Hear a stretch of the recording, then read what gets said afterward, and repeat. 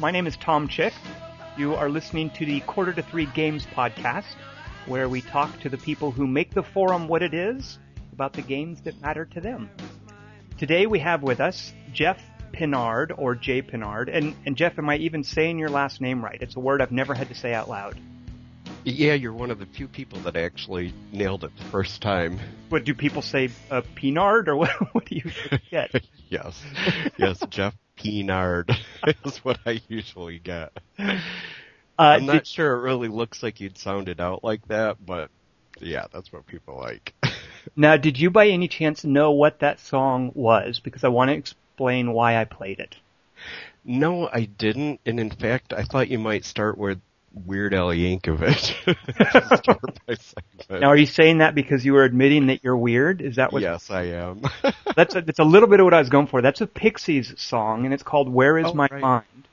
And it reminds me of times that I think you're a little bit famous for, where you post on Quarter to Three under some sort of chemical influence, and your mind seems to be floating in various places. And yes, I think it's, if I may say, it's a large part of your charm on Quarter to Three. Thanks. And I should clarify, it's Ambien and pancreatic pain medicine as opposed to anything really weird and recreational. Now, I don't want to necessarily get this might be a little bit too much personal information from me, but I have at times, and I hope I'm never up for any sort of Supreme Court confirmation, I have at times enjoyed Ambien recreationally. So I'm well aware of what your state of mind was, and what that can do. So yeah, it does. I really have to focus and stay off the computer after I've taken it. Well, now, have you seen recently there's a thread and everything else about, I think it even might be called something like, "Hey, I'm drunk," or I forget what it's called. Yeah. If you ever duck in there, by the way, they make you look absolutely lucid and rational and clear-headed. I mean, there's a few times where people have posted drunk that I just kind of have to slap my forehead and think, oh, God. I guess it could have been worse. It could have been they had car keys, but having, your username and password to get on Quarter to Three when you're drunk is just... Yeah. Now, and some of those times I have you wake up and you're just like, oh, God, I know I posted something stupid or I emailed someone, and let's see what it was. Now, if I could get a little bit of gravity for a moment, can you tell us a bit about, you are dealing with some very serious health situations, and can you tell me a little bit about those and what you're going through right now? Yep. If you hear me clearing my throat a lot, I'm trying to keep it to a minimum, but I have cystic fibrosis, and it's a genetic disorder, recessive, so both your parents can be carriers, and there's a 1 in 4 chance that children will be born with the disease, and it affects primarily the lungs and the pancreas. So it kind of clogs up some of your passageways with the mucus, makes it harder to breathe. In the pancreas, digestive enzymes don't get out. So usually a lot of CFers, because of those two factors, have really bad breathing problems and are also very thin. For me personally, the pancreatic enzyme could get activated inside the pancreas. So on a daily basis, I kind of deal with a lot of pain to handle the fact that the pancreas is constantly digesting itself.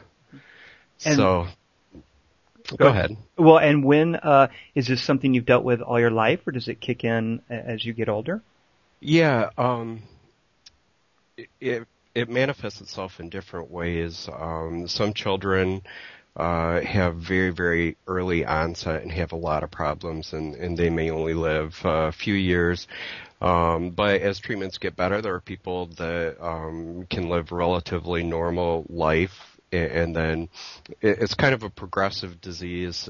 You have progressive damage, so as you get older, it kind of gets worse and compounds itself. But at 40 years old, and after some of the things I've been through, I'm very, very fortunate to still be here and be able to be gaming and just be able to be a part of this whole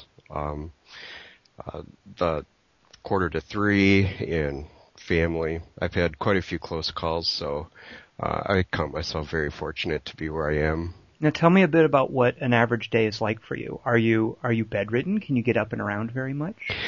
It depends on the day. As you mentioned before, I kind of try to work beyond my means a lot of times with the frog bog that we've got, our frog bog and pond that we've got going. And so some days I'll kind of get myself all energized, try and do as much work as I can, and then I might have a day or a couple days where I am bedridden because of repercussions of trying to work real hard on something when you've got low oxygen and your body's kind of hurting itself. Mm-hmm. It can be tough sometimes, but an average day, I kind of slough out of bed when I can. I do breathing treatments in the morning. CFers when we sleep, usually everything kind of collects, so it's kind of hard to get the body and the lungs going in the morning. So that involves doing 2 different kinds of breathing treatments, and then I've got something called a therapy vest. If you can imagine a World War II flak jacket, putting one of those on, and this thing pumps compressed air into the jacket very, very quickly. So it creates a concussive effect around the lungs, and you can vary the frequency and the intensity, and it helps get some of that mucus out of your lungs, and so you can kind of breathe a little bit better throughout the day. That actually sounds, Jeff, almost like waking up to get punched. Yeah, it is kind of painful. I can't use it all the time because it fits over your whole chest, and of course your pancreas kind of runs like an S from the back left corner of your body underneath the rib cage kind of to the center. And so when I'm having real bad pancreatic days, I can't really use it at all. Yes, that compression just kind of makes things a whole lot worse. Now, I know, again, before we get into lighthearted stuff, I know you've had a tough couple of months recently. Can you tell us what you and your wife, by the way, your wife's name is, I want to say Jen. That's not right, is Yep, it? that's right, Jennifer. Yep, she goes by Jen. Okay. By the way, is she there? So we're recording fairly late at night for you. Is your wife around? She's actually at work right now. She works Sunday through Thursday, 3rd shift. And as you said, we've had a tough couple of months. She's going to be losing her job March 1st. And so we've kind of been scrambling to find something alternative. She's been in her current position for 11 years, and we never thought that she'd have to go and re-enter the workforce at 35 and being vested. But in this economy, things like that happen. And what does Jen do? What kind of work is she in? She works for the city of Grand Rapids in the parking department, and so she does dispatching, takes care of emergencies, stuff like that, and she also handles all the people coming in and out. So it was kind of a money-making department for the city. So it's not one that you would expect them to normally cut when trying to, balance their budget. So it was kind of a shock, and I had just spent 3 weeks in the hospital, pancreatitis and pneumonia, and so kind of everything caving in at once. It can be pretty tough sometimes, but we're plowing through. Now doing what we can. I'm imagining Jen as kind of the sexy voice chick who talks on the dispatch radio. Did I get that right? Yes. Yes, she is absolutely wonderful with people. In fact, she has to deal with all kinds of individuals, especially in the middle of the night shift in a downtown city area, where you have stray people, very drunk people, and she takes care of them. And how long have you guys been married? 6 years, I believe. Oh, this is a new thing for you. Still newlyweds. And how did you meet a sexy voice dispatcher in Grand Rapids, Michigan, and end up marrying her? How does that work? Well, it's kind of unromantic in a way. I had seen her many, many times. she was working full time for the city and part time for Myers, and I had seen her many times and talked to her a few times. And one day I had my oldest niece Brianna with me, and we were talking about her, and she's like, you always talk about her. Maybe you should ask her out. I was like, I'm not just going to ask someone like that out. And she kept kind of jawing at it, and I finally was like, okay. So I asked her out, and unbelievably she said yes. And we were a really good match. She's one of those people that is very, very caring. She knew what she was in for, of course, before we got married, but it all happened pretty quick, and we've been a really good match. Now, why do you say that's not romantic? Because I totally, Jeff, now have in my head the entire script for a romantic comedy in which a fella is goaded by his young, precocious niece into a romance. And Brianna will be played by Dakota Fanning. Your niece there. You will be played by, I don't know, I'll have to get back to you on the casting of you and Jen's parts. But I'm disappointed that you say that's not romantic. So what was your first date? You asked this chick out. Where do you take her? Where did I take her? Actually. You better not let your wife listen to the podcast. You can't instantly remember that first date. She knows this stuff. She's got it down. I'm a little more fuzzy in the details. And did you date long before you got married? You seemed to say it was a pretty quick whirlwind thing? It was about 8 months. That's pretty soon. If I'd been your buddy, I'd been like, maybe you should wait, Jeff. Yep, we went out and during that time I had a short hospitalization, and that was kind of a test to see if she could handle that kind of it's a commitment, that's for sure, having to deal with someone with a terminal illness.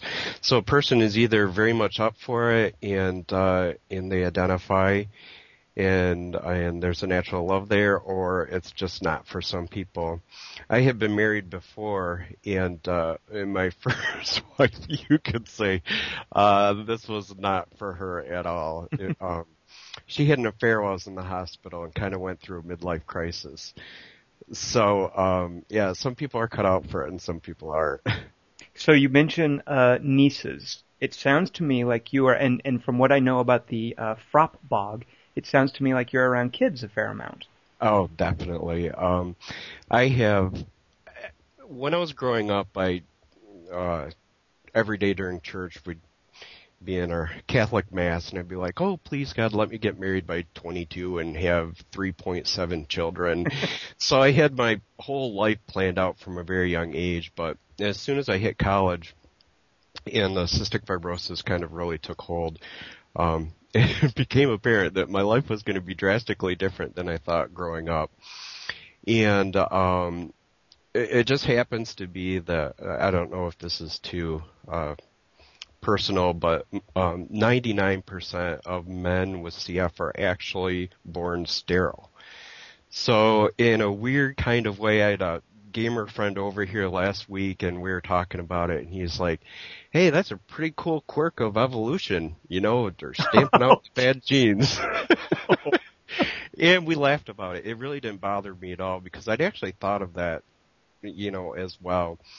But when my sister started having kids, it was like my chance to be a very, very part-time parent, where I could focus on them, try and turn them into little science computer nerds.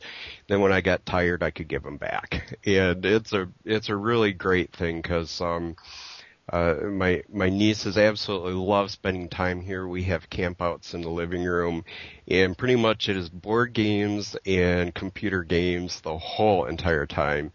So it's hard to express how much fun it is, especially as they've gotten older, and you get to see like with The Sims and Spore, the creativity that children have is absolutely phenomenal. Mm-hmm. And to be a part of that and get to see it and work with these things together, it's really hard to have that kind of experience through your normal gaming sessions when you're, just by yourself or with a bunch of adults.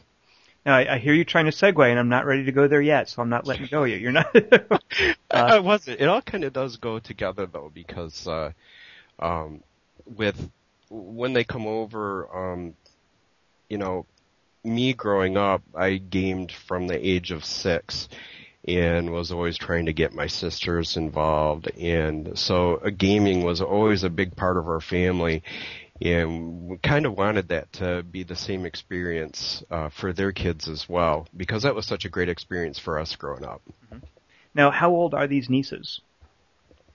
Let's see, the oldest, she is 13, getting scary old into the teenage years, but she's still very grounded. And then my next oldest niece, Lexi, she just turned 9. And there's Ashley, who is 6, and then my youngest nephew is 4. Now you realize... Oh, go ahead. I'm sorry. Oh, that's okay. And that gives a really great age span because can we have more serious gaming with the older ones and then just total goof-off stuff with the younger ones. So you realize you're right up against facing... One of them is about to be old enough to realize that you're a big dork. Yes. You cannot believe how scared I have been of that.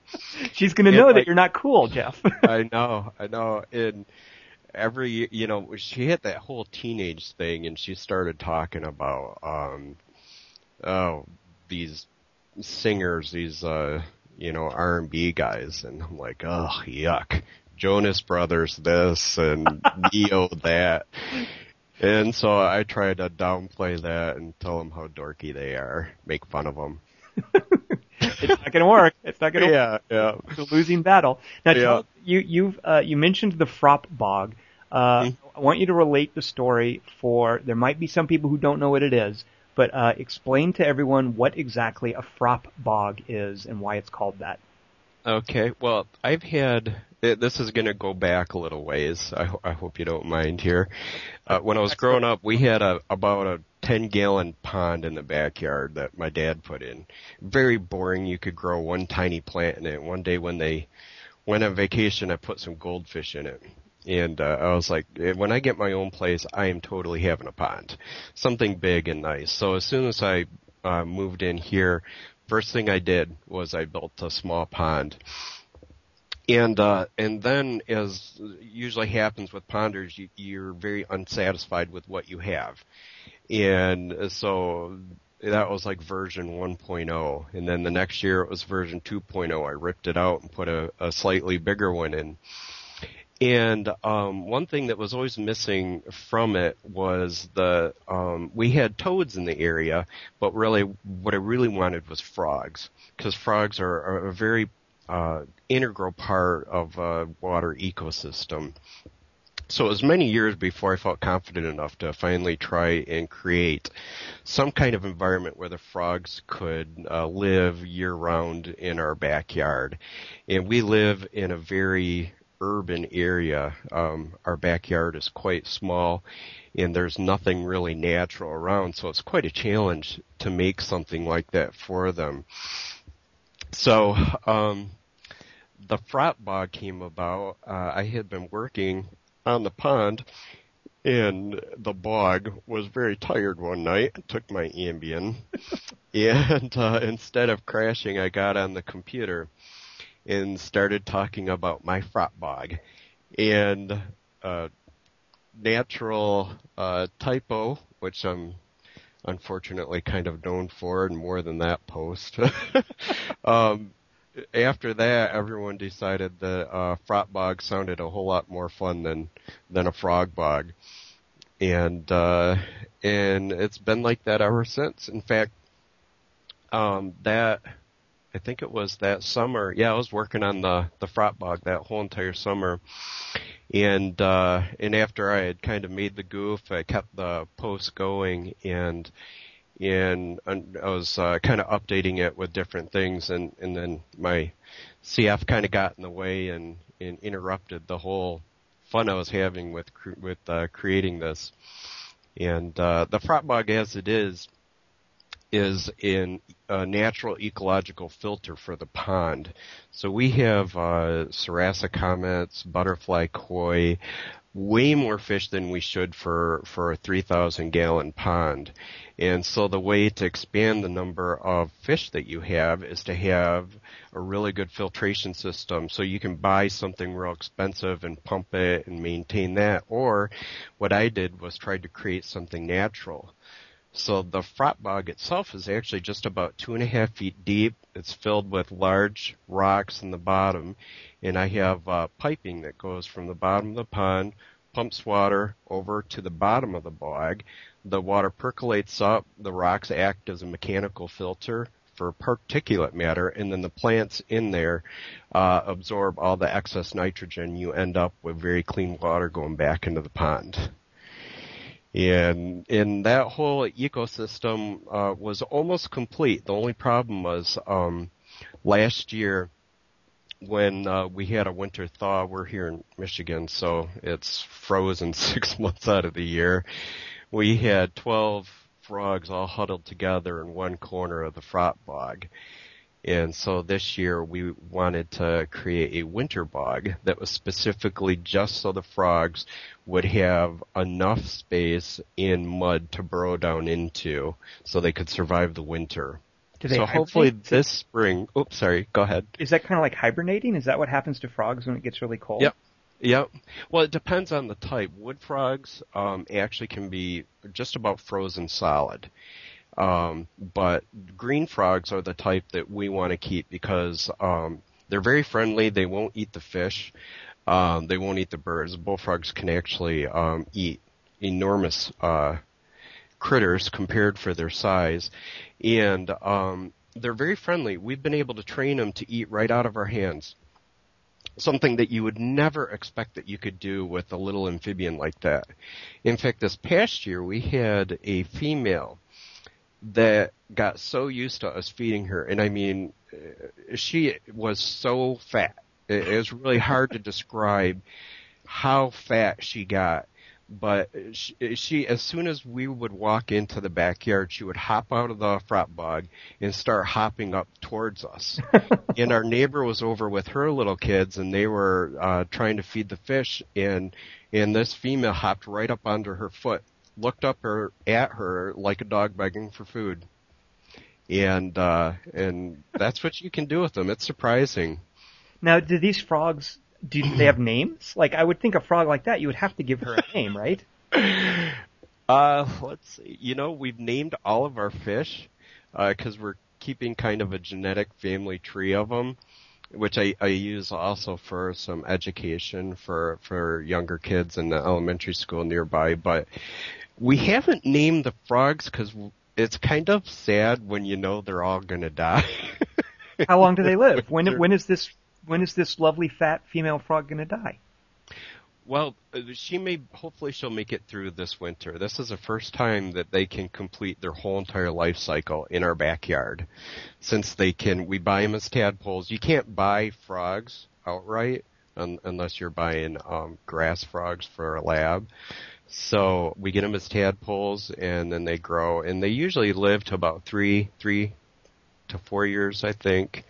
So, yeah, hopefully she's in the bottom, 2 feet down, in about half a foot of mud, surviving, having a nice, comfy winter nap. Well, now you mentioned making it a winter bog. What does that involve? Well, we didn't really care how that looked so much, so we did it as economically as possible. We had lots of help. We had people from the neighborhood and family and friends, and so they came over and basically it's a big rectangle. Just imagine building a wood frame. It's about 6 feet wide and about 14 feet long, and dug it out to about 3 feet deep in the back, and we've got a little 1-inch beach in the front for the frogs to sun themselves in when it's warm out. And then we dug it all out, and then we filled it right back in with mud after we put a plastic liner in. So, yeah, it's kind of an ironic work environment. So to hear you describe things like how the frog bog works and talking about the family tree for the fish, it sounds to me like you have very much this scientific or sort of engineering background. Is that correct? Oh, absolutely. Yeah. Growing up, being involved with CF, in fundraisers and always aware of the research, I had always wanted to grow up to be a scientist, and so I went to the University of Michigan back in '88, and I was very, very fortunate to be there at probably one of the most exciting times in genetic research. And a year and a half after I was at U of M, I was invited to join the research lab, and we were narrowing down the location for the cystic fibrosis gene. And the lab, Francis Collins' lab and Dr. Lapjit Soy in the University of Toronto, we were using a technique that just 2 years earlier people had said could never be done, which was basically reverse engineering a genetic mutation. And what had happened before is like you always knew exactly what the defect was. So let's say with hemophilia, you know there's a defective blood protein involved. So you can take that and you can attach the sequences that you need to kind of extrapolate and identify where that sits in the genome. Well, for cystic fibrosis, besides knowing that we had thick, sticky mucus, nobody had any idea what the actual cellular defect was. So it involved basically narrowing everything down. It's like being at the back of the solar system and saying, oh, we need to get to this street on planet Earth, but not knowing how to get there where it is. So by process of elimination, you eliminate all the other DNA until there's only one spot left. And that's how the gene was discovered, and I was part of that team. And this was after you realized that, did you know even before then that you had cystic fibrosis? Is that something that you're always aware of? Yeah, well, I was identified when I was 6 years old. Okay. And back in the 70s, I had been sick my whole life, but we lived in a small town at that time and had kind of an elderly doctor, and it was really one of those cases where he just didn't want to learn something new. In fact, my mom had told him about 4 different occasions that she thought I had cystic fibrosis based on some of the public awareness ads that had been on TV at the time, those Kiss Your Baby, Save Its Life campaign. And what that meant was when you kiss your baby goodnight, if there's a salty taste, unusually salty taste from their sweat, then you should have your child checked for cystic fibrosis. And the doctor basically just told my mom that she didn't feed me right and that I had bad allergies. And it wasn't until my youngest sister came along, she was about 1.5, and she nearly died of dehydration. And they took her to one of the larger hospitals, and he asked about her family history and instantly said, I think your 2 kids have cystic fibrosis. And they didn't, of course, have genetic testing back then, but they did the sweat chloride test and discovered that we had it. And then for most of my conscious life, I've been very aware of it. Now, your sister, how is she doing? So obviously this is the sister that has children, I presume? Yep, I've got 2 sisters. One sister that's a year younger than me. She has the 3 youngest children, and she does not have CF. She's not a carrier either. And then my youngest sister, she has my oldest niece, and she's doing fairly well. Actually, I would say she's doing very, very well. She's actually a county sheriff. And your sister is a sheriff. Yep. That is awesome. Yeah, so it's interesting how you can have 2 people in the family with very, very different levels of the disease. But that's also because the CF gene is involved in a lot of other mechanics. So when you inherit that, you inherit, a whole combination of genes that are affected instead of just one single thing. Now, I want to ask you, Jeff, before we segue into the games that we want to talk about, just from talking to you just now, and certainly everybody who's seen your posts on the forum, you're in a really difficult circumstance, but you have a remarkable capacity to really come across as upbeat and positive. And where does that come from? Whoops. I think I just lost you. You did not lose me. I am here. Can you hear me? Yep, sorry about that. I knocked my volume control. Bad timing there. Well, I'm not always as positive as I'd like to be. Some of my posts can be a bit dramatic, but generally, I've seen. It's kind of hard to explain, but when you grow up and you have friends that die all the time as you get older, I've seen about 100 friends pass away from this disease all the way from when I was 7 up until just last year. So, there are different ways that people cope with it, and I guess the way I want to be remembered is someone who was full of life despite what I have, because that's what I want, how I want people to remember me. And I would have to say that the cystic fibrosis community, and the people that have this disease, and maybe because they're affected from a young age, but they're amazing people. And I guess to be around that and to see that has influenced me through my entire growing up, so to speak. And so yeah, you can either be kind of sad and depressed about it, or just look at it as, you know, I'm lucky to be 40. I'm a couple years beyond my life expectancy. I can still do the things that mean the most to me, which is spending time in a nice little environment in my backyard, kind of like our little secret garden, if you're familiar with that Sure. book. And I get to spend time with family, and I get to game still.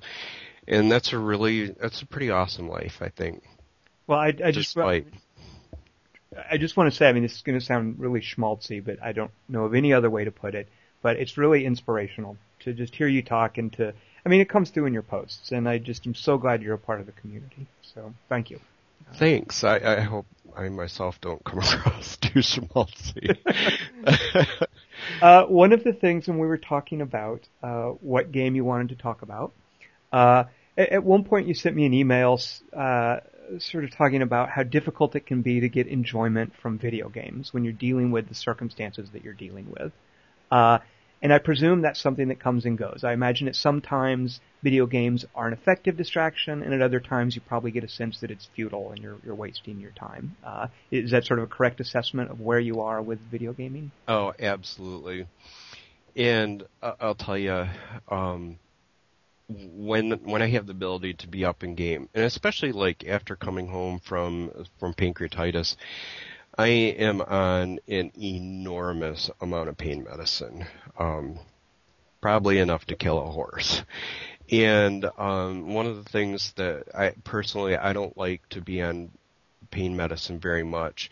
And when you go from having IV medication every 2 hours, what I do is I cut it all off at once, and I come home and just go to oral medication. And it is really, really hard going through that transition. But when I can sit down and play a game, I have the pain. It's still very, very intense, but I can put it in the back of my mind. And the better games out there do an amazing job to teleport you through time.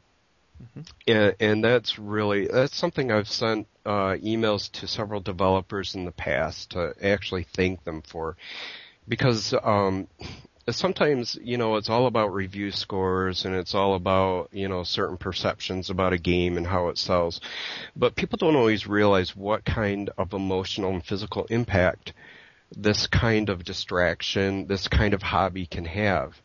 And for me, it's like being on pain medicine, having to take it every 2 hours or every 4 hours. When I can sit down at something and I look that I've gone a half hour or a couple hours past when I was due, and I still have all that pain, but I've been able to ignore it, it's really indescribable how helpful that is as far as quality of life is concerned. And so there have been many games throughout growing up that have done that. Going back to Arena, the very first Elder Scrolls game, I was in the hospital for 7 weeks, actually, double pneumonia and pancreatitis, and my roommate brought my computer to the hospital. We're talking a big, 15-inch, super heavy CRT monitor, the heavy steel case and everything, and I couldn't believe it, but the tray stand that you put your dinners on was able to maintain all of that massive weight. And so in between dozing off from the pain meds and coming back on, I played through like almost the entire game of Arena, which is massive. I had so much time, I wanted to see if you could actually travel linearly from one town to the next. You always quick travel. So I spent 3.5 hours one day just hitting the up arrow on the keyboard to get to the next town. You walked across that huge expanse, and you could do it, I presume, right? Yeah. Yeah, you did. It was amazing. I mean, all the scenery and landscaping was randomly generated as you went along. So for me, it was like quite a challenge. Well, what if you wanted to go from town to town? Can you really do it? And you could. That was pretty cool. And that was back before the days of things like Oblivion and Grand Theft Auto 3. I mean, yeah, that was huge. That was an enormous innovation back then, wasn't it? Yeah. Oh, absolutely. What are some other games that you recall being so effective in terms of taking your mind off of the pain? Well, let's see. The Ultima series, of course. I still remember Ultima 6 being so fantastic because it used the ad-lib card, which was great to move beyond the tinny PC speaker. And I still vividly remember watching the intro to the game, and it had a unique concept I hadn't seen in any kind of cinematic, where you're watching supposedly yourself playing on the computer, and you can look at this clock on, I think it was a VCR clock, and it actually used the computer time. So the introduction, I think I probably watched about 150 times just because it was like so amazing for the time.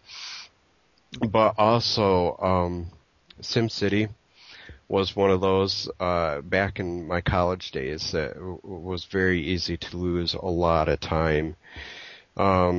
And nowadays there's a lot of great stuff out there. Usually it's the RPGs in The Sims that do the best job of really transporting you away from your limitations right now and letting you do whatever you want to do.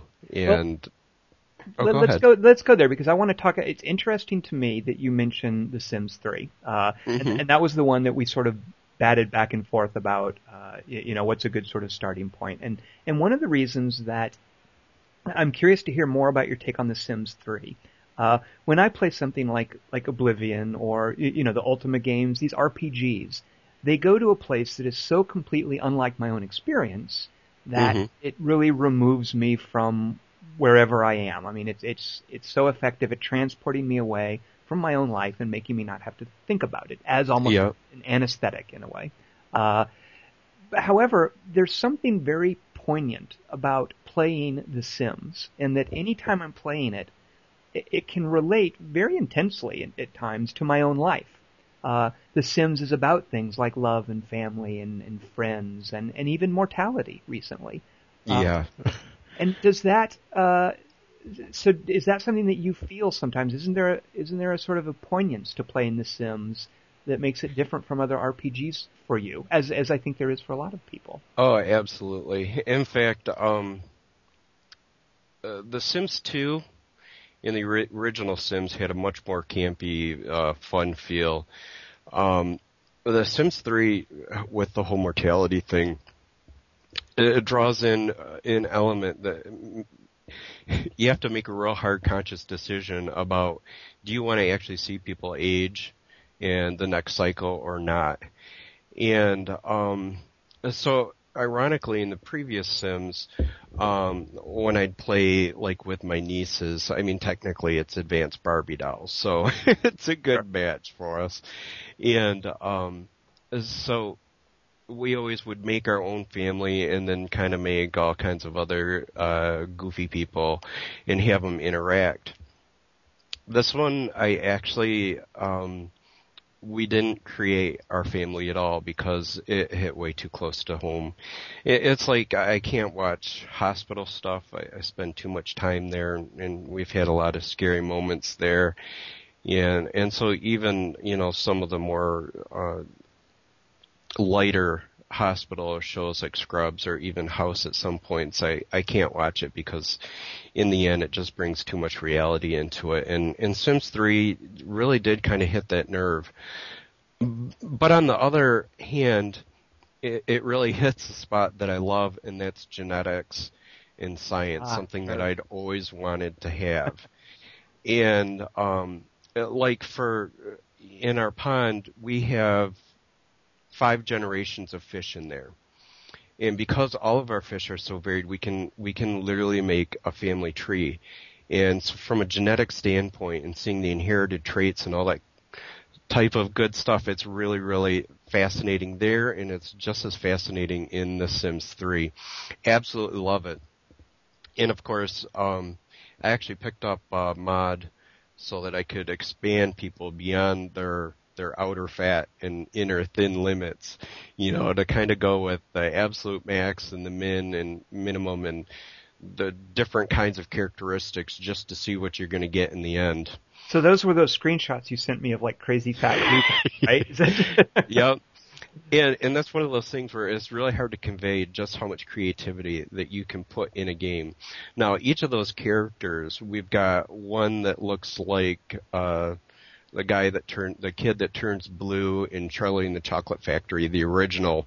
That's Augustus Gloop, I believe. Yes, yeah. And so being able to mix all of that is absolute fantastic fun, and we just kind of go to absolute extremes. You're going to have a red giant fat devil guy, and you're going to mix him with a skinny gray alien woman and see how, everything's going to come out in the end. And in a way, it's nice how they did it because it's not just a 50-50 mix. Right. There's kind of, there's some variation there. If it was just a 50-50 mix, it'd be kind of boring in a way because you could pretty much guess the skin color, the eye color, and, the average that everything's going to be. Now, when you're doing this, Jeff, are you just doing this all in the character creator, or are you having to force your skinny red devil person and your fat blue person to fall in love and get married and make woohoo? Like, are you doing it that way? Yeah. In the character. We could take the shortcut route because they do give you the option to just, mate them and create a basic family genetic lineage right off the bat, but it's more fun and challenging to go through the whole entire living part. But generally, we stop it at the elder age because unless it's someone we really don't like, it is hard to watch them die. Well, I don't know if you've gone through the whole process, but they do a really weird thing, which I don't quite know what to make of, where after somebody dies, you can still live with their ghost, and their ghost. Yeah, and it's kind of an odd way. It's this odd concession to, we're going to have death, but we're going to still provide plenty of gameplay afterwards if you don't want death to be the end. Yeah. And it's funny because we only wanted death to happen one time, like specifically when me and my oldest niece were playing. We have one relative. I don't know if you've ever seen Metalocalypse on Adult Swim. I have not. I know what it is, but I have not. Okay. Well, one of the band members, his name is Toki Wartooth. And his parents, I think they're from Norway, and they're like extremely religious, and they wear black, and they're gaunt, and is, it's just all about kind of death, kind of a medieval type of thing from the Dark Ages. Well, we have a relative that is that personification. And let's just say she is not very fun to be around. It does sound like she would make a pretty cool ghost, though. Yeah, that's what my niece thought. And so she's also, one of these people that very, very heavy smoker. We're talking like 4 packs a day. And she's just like the visage of death and complains about her lungs all the time. So Brianna thought it would be fun to make her whole family. And then she got annoyed with her and it's like, she's got the worst health and doesn't do anything. Why hasn't she died yet? So, of course, the easiest way to do that is to put someone in a little box with no nutrition. Oh, that's so sadistic. That's such a temptation in The Sims. I mean, you can't, there's that whole, you want to torture the little, it's like when you're a kid and you burn your plastic models. There's that whole thing there. Yeah. Yep. Well, the funny thing is about that is, so she spent all this time speeding it up and trying to get her to die, and every time she died, death would come in and raise her back to life. What? I didn't know death could do that. Yeah, I don't know if it's a bug or if they did that on purpose with that build of the game, if they know that you're trying to get rid of someone, but 12 attempts in a row, and we gave up. Wow. Yeah. Okay. So she's still around then, this gaunt, scary ant character. You didn't manage to kill her. She's still around in her little box. Now, so by the way, this makes me understand completely, Jeff, why you would be into Spore. Because, I come to Sims 3, a lot of why I enjoy it is the gameplay perspective and the challenges, and I come to it almost as a strategy gamer. And I came to Spore from a similar perspective and was a bit disappointed in it. But I can completely understand why you must love the Spore as an outlet for creativity. Absolutely.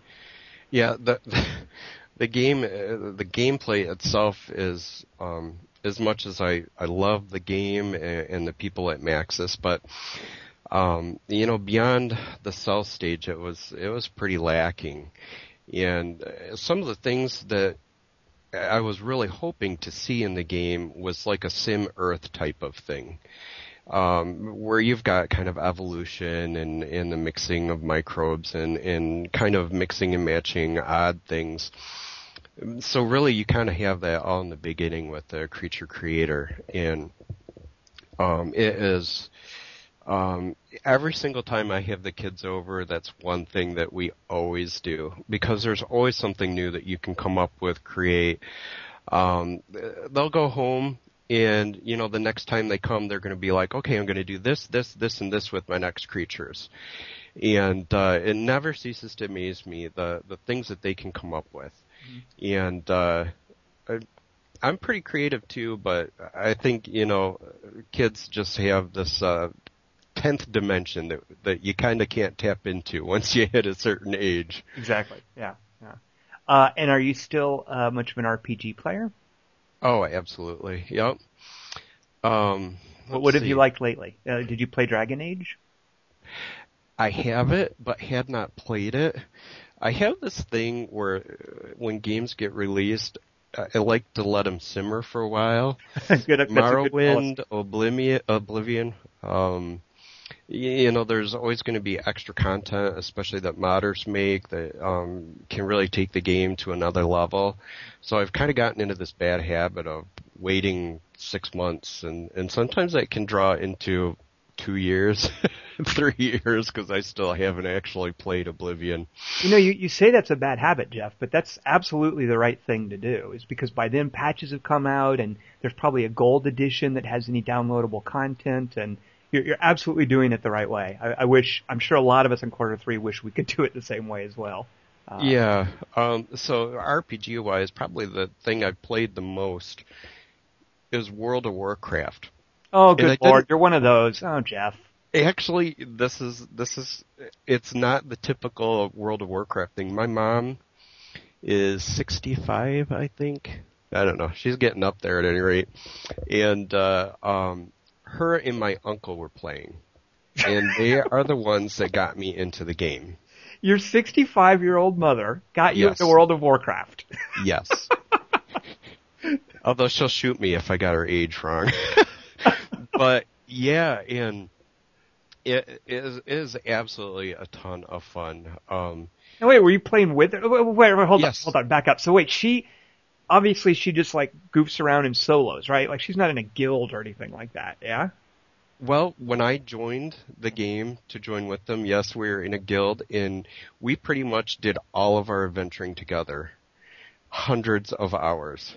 Holy, And that's it was awesome. Now, well, here's another question. How on earth because you and I are the same age, my mother's the same age as your mother, it sounds like. I could not imagine. I have to explain to my mother how the mouse works.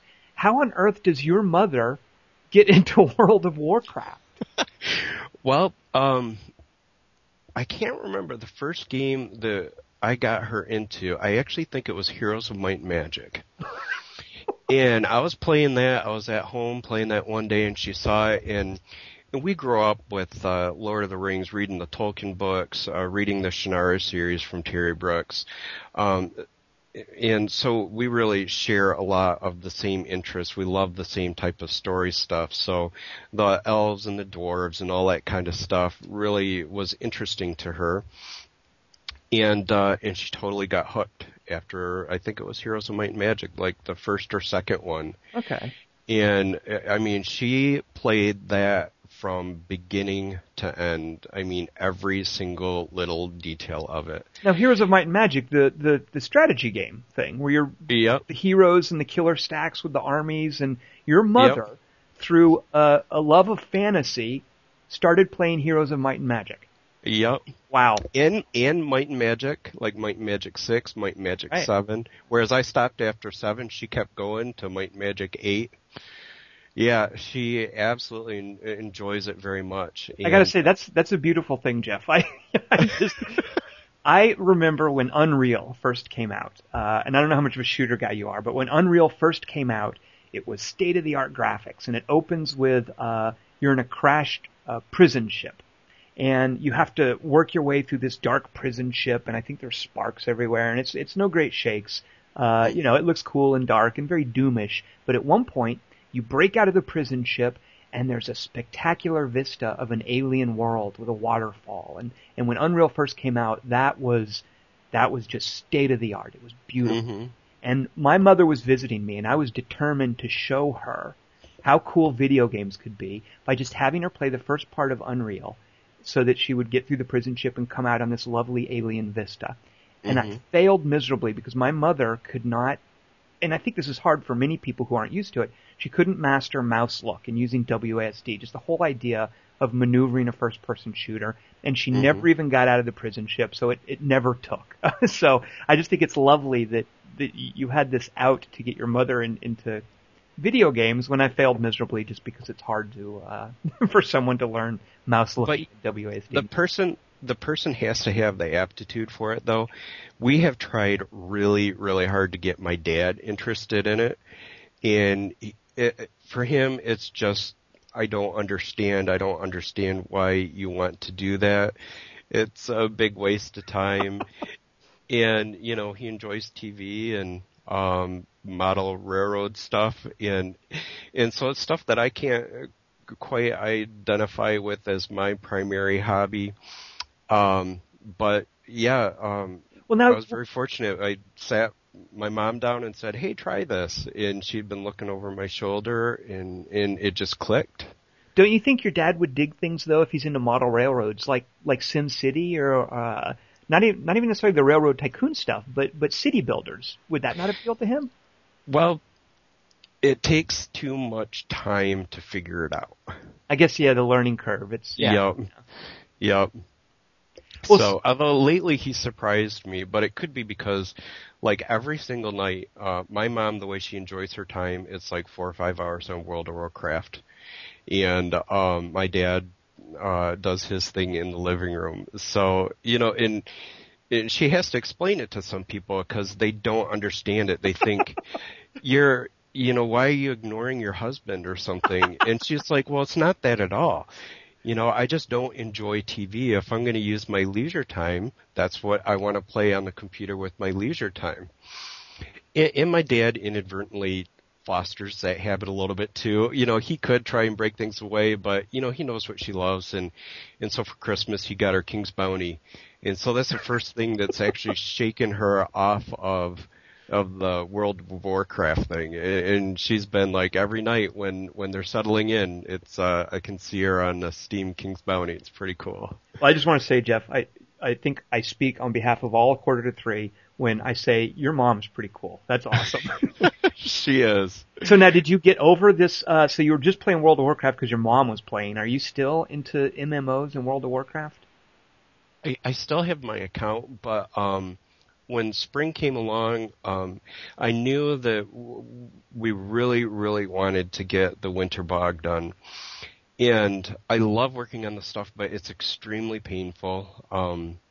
I really kill my body when I'm out there doing that stuff. And after a day of trying to do stuff out there, I'll have anywhere from 1 to 3 days where I'll be stuck in bed and I can't even really sit up and be at my computer or on the Xbox. And so at that point I had told my mom, I was like, I'm not going to be able to keep up for a while. That's pretty much going to encompass everything I'm doing.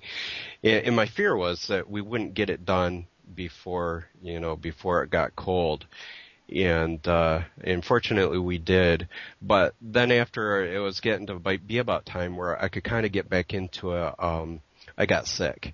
And so, and then with everything going on, it's just been kind of, World of Warcraft is the ultimate time sink. Yeah.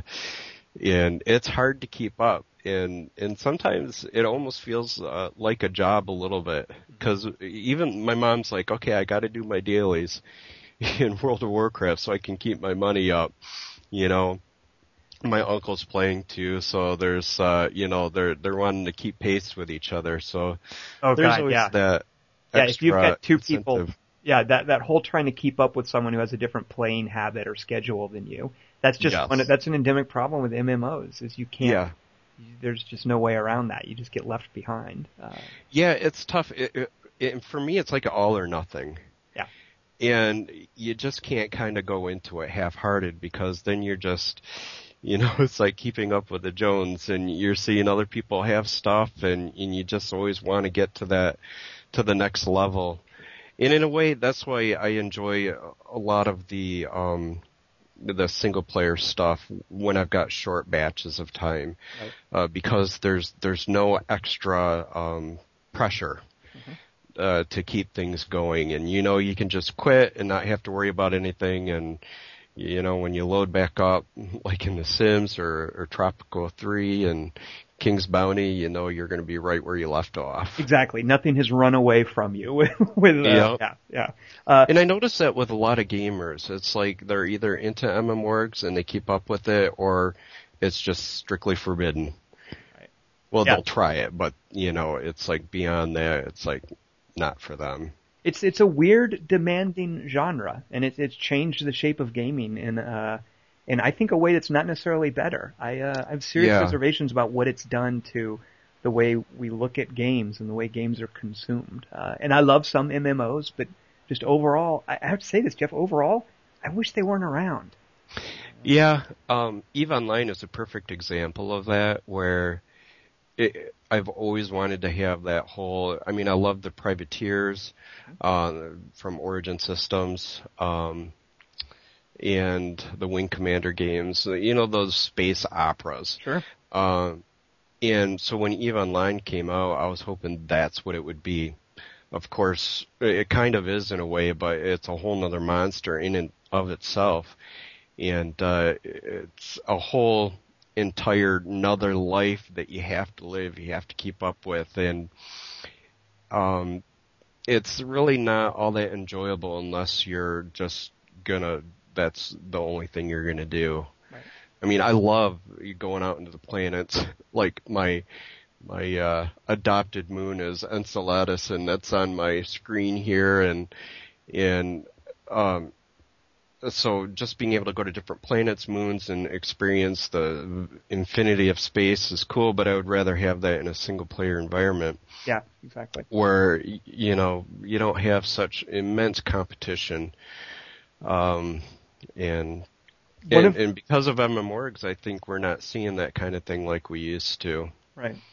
One of the things that I'm real curious, and I know this is something that you'll come to in maybe a year or two with the way that you work, but there's Star Trek Online is due out, I think, in a few months, and they have some idea, and I only know a little bit about it, where you can play you can basically do what seems like single player exploration, where you're running around, you're exploring different planets, you can discover them and discover new species, but it sounds like a lot of what MMOs are missing and a lot of what can be really cool about space games. This idea of I'm going off in this universe and I'm blazing new trails. In EVE, I always get the sense that everything's already paved over and claimed, and there are these pre-existing wars, and there are no new frontiers.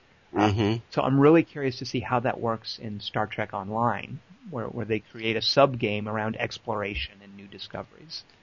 You know, one of my favorite games from many years ago, I never actually completed any of the King's Quest or Space Quest games, but there was a Star Trek 25th Anniversary Edition. Yeah. I'm not sure if you're familiar with that, but you basically did away missions. They're kind of story-based, but it was one of those that surprised me with just how much I enjoyed it, because I think at that point I wasn't a total Trek nerd at that point, and I didn't think that it would really speak to me in any way, but after that I started watching this. It's funny because sometimes games get you into a series, and that's one of them that got me into enjoying Star Trek. Just like I never liked NASCAR racing until I played Papyrus' Sim. Well, now and then I started to actually enjoy the real event. I'm the same way, and I hope you're suitably disappointed in me, because this is a terrible thing to admit, but I am the same way, Jeff, with Lord of the Rings. I never really got into the Hobbit books and stuff, and even the movies. I saw the movies, I was like, yeah, whatever.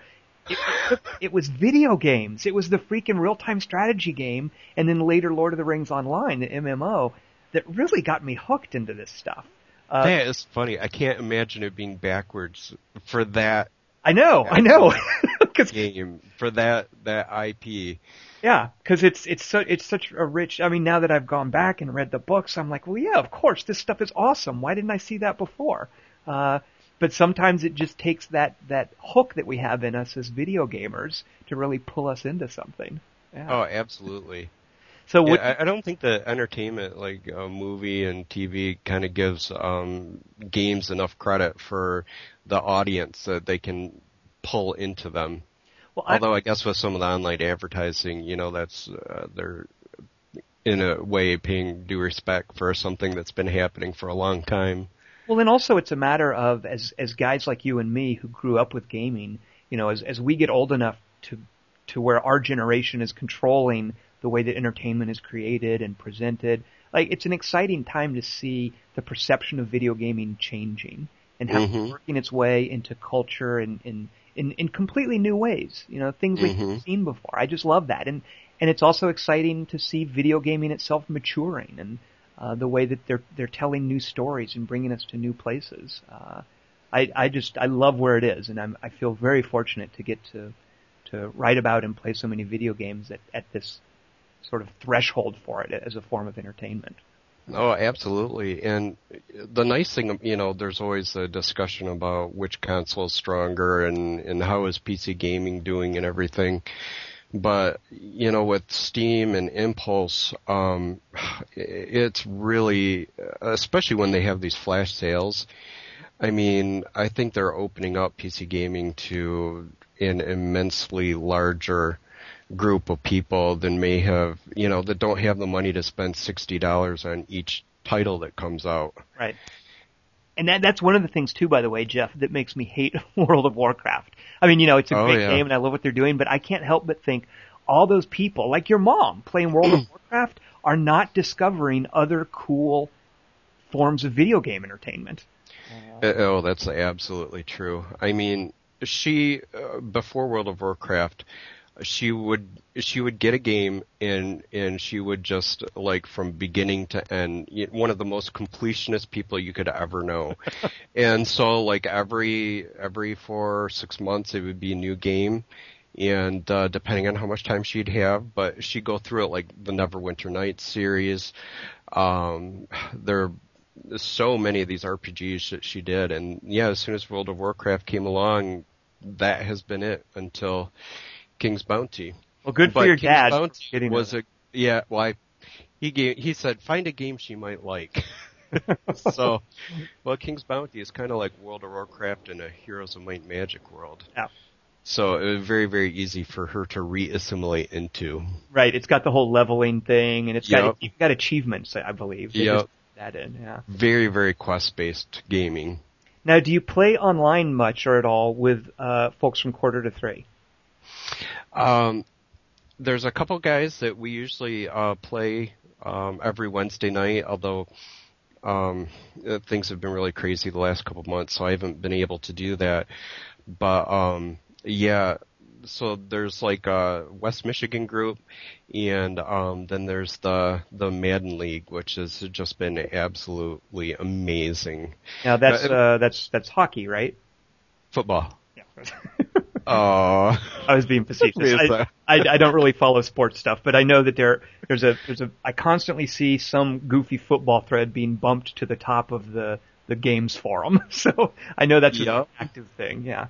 Okay. Yeah, and that's one of the things that's really cool about Quarter to Three is you may see all these different personalities from people, but when you get online and you're talking to them, yes, very down to earth, very, very nice, and it's so polar opposite of what you generally hear in the console multiplayer gaming arena. Where it's mostly elite kids and people swearing all the time, and the people at Quarter to Three, I just can't express how awesome they are, and that goes for the people that originally got me involved in console gaming as well, because I have been like a diehard PC gamer my whole entire life up until this past year. Oh wait, when you got when we all chipped in and got you stuff, you weren't like that was your introduction to console gaming? That was my third introduction. When we were kids, we had Intellivision. And ironically, I've got the Intellivision emulator thing that you can buy from the Xbox Live points that we can play online. In fact, for my 40th birthday, a couple of the guys from Quarter to Three were over here. And so we were running inside and outside. I was trying to meet with everyone, and like an hour later I go in and all the computer guys are playing Intellivision on Xbox 360. My God. Little bleeps and bloops and lines, and they couldn't figure out what they were doing or what the game was supposed to be about. And and so that goes back to probably the mid to early 80s. But we only had that for about a year because those controllers broke very easily. Right.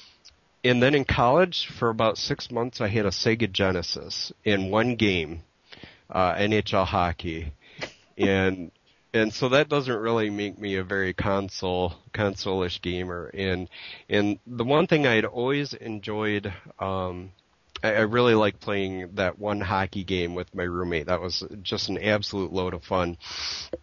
And of course Electronic Arts had supported the PC for a long time, and then several years ago we were kind of abandoned. Oh, right. Yeah, and I've been talking to some of the guys about how much I missed being able to play football and hockey and stuff like that. And for me, it wasn't even so much just the action, but I loved statistics. I loved being like the front page sports, football and baseball games. I just loved them because you could print out reams and reams of data. I'm kind of an environmentalist, but I wasn't very good to trees. Now, so you can't do that on a PC, is that correct? This Madden game that you guys are playing, there's no PC version of that, is that right? There's an older PC version, but yeah, EA basically said it's really not worth our effort to update that stuff and keep it current gen like they do with the Xbox 360 and the PS3. And it's something I really missed. And that was kind of the impetus when I was in the hospital. And it was the whole, it was right in the middle of making the Frotbog, and my wife had gone on to say, he's not going to be on for a while, and he's, just wanted to not leave you out, so he just disappeared. And it was an amazing experience. I'm sitting in the hospital, my wife calls up, and she's like, hey, have you taken a shower yet today? And I'm like, no. She's like, well, maybe you should get cleaned up. And I'm like, no.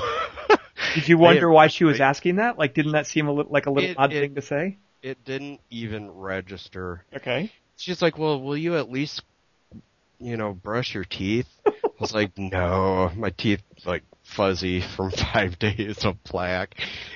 Sorry to gross you out, but when you're in for pancreatitis and you're sick like that, you just it's really you just kind of want to lay there and not move as much as possible. And Andrew from the forum walked in like an hour later with these bags, and I'm like, now, had you met him before? Did you guys know each other already? Briefly, yeah. And I think he'd come to visit me earlier in the hospital stay, and he'd come with his wife, yep. And we had a really, really nice visit. And so I was kind of out of it in a way, so it didn't register. I might have, someone besides family coming to visit, but also I was feeling pretty horrible. And so he comes in with these bags, and he's like, I got a surprise for you, and my mind just totally can't even focus or register on why he's here with bags. I thought maybe at first he was going to sneak me some food because I don't get fed for weeks, and so like the first 5 days I'm in the hospital with pancreatitis, I'm just taking like pages of things I want to cook when I get home. And so probably, I'm sure when we were talking, all I talked about was food that first time. And he pulls out an Xbox 360, and then he puts it on the bed, and my mouth just absolutely drops. And then my first thought is, oh my God, I hope I don't stink. You should have listened to your wife. I'm all greasy and nasty. Well, the pictures of you, Jeff, you look so dazed. Like it's this lovely thing. Like, I can't tell if you're dazed because you're in the hospital or because you've had all this loot dropped on you, but they're wonderful pictures. It is a very good 50-50 between the two of them. It was like it just really, I knew what was going on, but it really didn't register. I don't think it even registered until like the next night, just how incredible it was. But yeah, he unloads the game, puts it on the bed, and then pulls out a controller, and then pulls out a game, and then pulls out a headset, and then the little keypad, and another game. And the nurses are going by, and they're just giggling out there. And I know all the nurses really well because I spent so much time there. And it was amazing. And Andrew, it was great. He had the biggest grin on his face, And they had done such a good job to keep me from having any idea that Andrew was coming to visit or that anything was coming. My wife, she was just absolutely thrilled. And of course, one of the games that he pulled out was Madden. And that was very, very exciting because I hadn't played that game in years. And though, in a lot of reviews it's been panned, they've come a long way, especially in the last 2 years with making it more simish, which is the nerd part of me really likes like I mentioned, the stats and being able to keep track of all that kind of good stuff. And yeah, so basically he unloads all this stuff, and all I can think of, oh my goodness, I want to go home right now so I can hook this up and start playing. And then I'm thinking, whoa, I wonder if I can hook it up to the hospital TV. And we talked a little bit more, and it was like, well, probably should keep it in the box, especially in your current state of mind, until you get home. You know, it just now occurred to me in a way how cruel that must have been to show you all these cool toys and then say, but you can't play with them yet. I got out about a week and a half too early before I was really healed. And I was so sick when I got home, actually, I couldn't hook it up and really do anything with it, but it was an incredibly awesome motivator to get healthy, get home, and, to try and continue on all the things I was doing. And since then, the list of friends that I've had and things I've gotten to do and participate in online has been really, really cool. It's really hard to describe. PC gaming and doing multiplayer stuff there is really a whole different experience compared to doing it on like a console with your friends. Mm-hmm. Mm-hmm. It seems like it should be the same, but it's different. No, I totally agree, yeah. Well, there are a few games that successfully straddle both console and PC gaming, but they satisfy very different kinds of needs for the most part. Yep, the console just, pop it in and load it up and get going, whereas PC is a lot more, you have to put a lot of thought into it. Right. Just like all the games I haven't really played like I should. Just getting started is like a treasure trove of trying to decide everything I want to put into it, and I'm a modder at heart as well, so it's not just the gaming on the PC, but it's also how can I make it the way I want it to be. It's funny, Jeff, when you say that, it occurs to me that in a way the Frop Bog is a backyard mod. It is. It really is. And in fact, it kind of mirrors my modding technique, which is very poorly, because I won't learn what I'm doing. I kind of learn as I go. And so there's a lot of mistakes, and it's like rebooting, and trying to find that bug and what you're working on and going on from there. And But before I ask you the random question of the week, which I'm about to dump just a crazy random question into your lap, okay. Tell me what things, where do you stand right now in terms of how much you're enjoying gaming and how effective it is as a sort of a distraction from difficult times for you? Like, are you digging gaming lately? After my wife got the layoff notice, we were so shocked and stunned because me being on disability, obviously she's the breadwinner and it's her health insurance. So healthcare is, of course, a very, very important issue.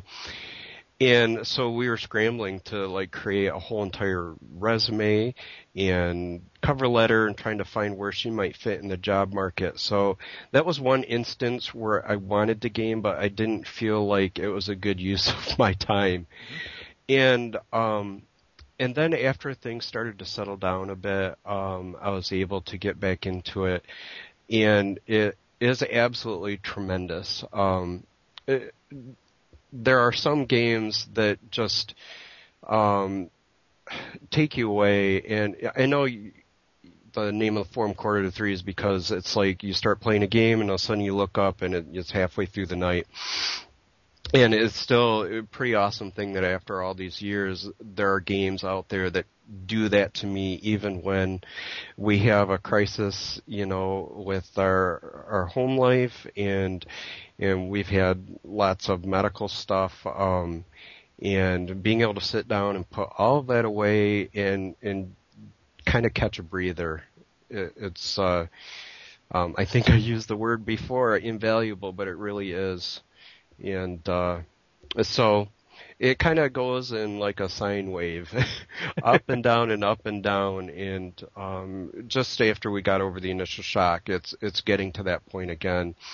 And of course, with Christmas break, I've got my nieces and nephew coming over, and so we're spending time in The Sims 3 and Spore, and that's also a really good motivator to learn more, so that each time they come over, there's something new that they get to experience and that we get to do in there. Well, what you're about to do, you're about to you're about to get a chance to win a free game, and unfortunately, I don't know which one it is. I have to go. Okay.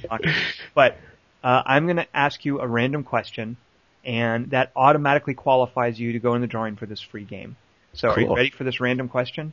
Yep. There are no wrong answers. Well, there is a wrong answer. I'll explain it to you afterwards. Okay. The question is, how do you take your martini?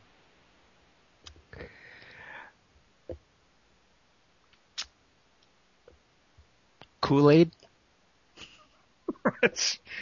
I can't drink alcohol, so I guess you terrible could say question to Kool-Aid ask you, I guess. Ambien. Kool-Aid and Ambien is probably a close second, but at the very least, Jeff, to your credit, you did not try to make a martini out of vodka, which is abomination against nature, against God, against all of creation. So here's the deal. Okay. That's a fine answer. It is wrong, however, but as far as wrong answers go, that was a good one, Kool-Aid and Ambien.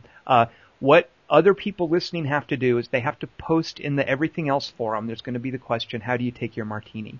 If you want to qualify, if you want your name to go into the drawing for a free game along with Jeff, you have to post in that thread an impassioned argument that it's not a martini unless it's got gin. So this is my way to sort of load the argument. Okay. Anybody who's in there with some little stuff about a martini is some frou-frou drink or something that has vodka, that's wrong. They don't go into the drawing. If you post in there and you argue passionately that there has to be gin in it to make it a martini, then you go into the drawing. So there you go. See, and I missed that whole alcohol fun stage of life.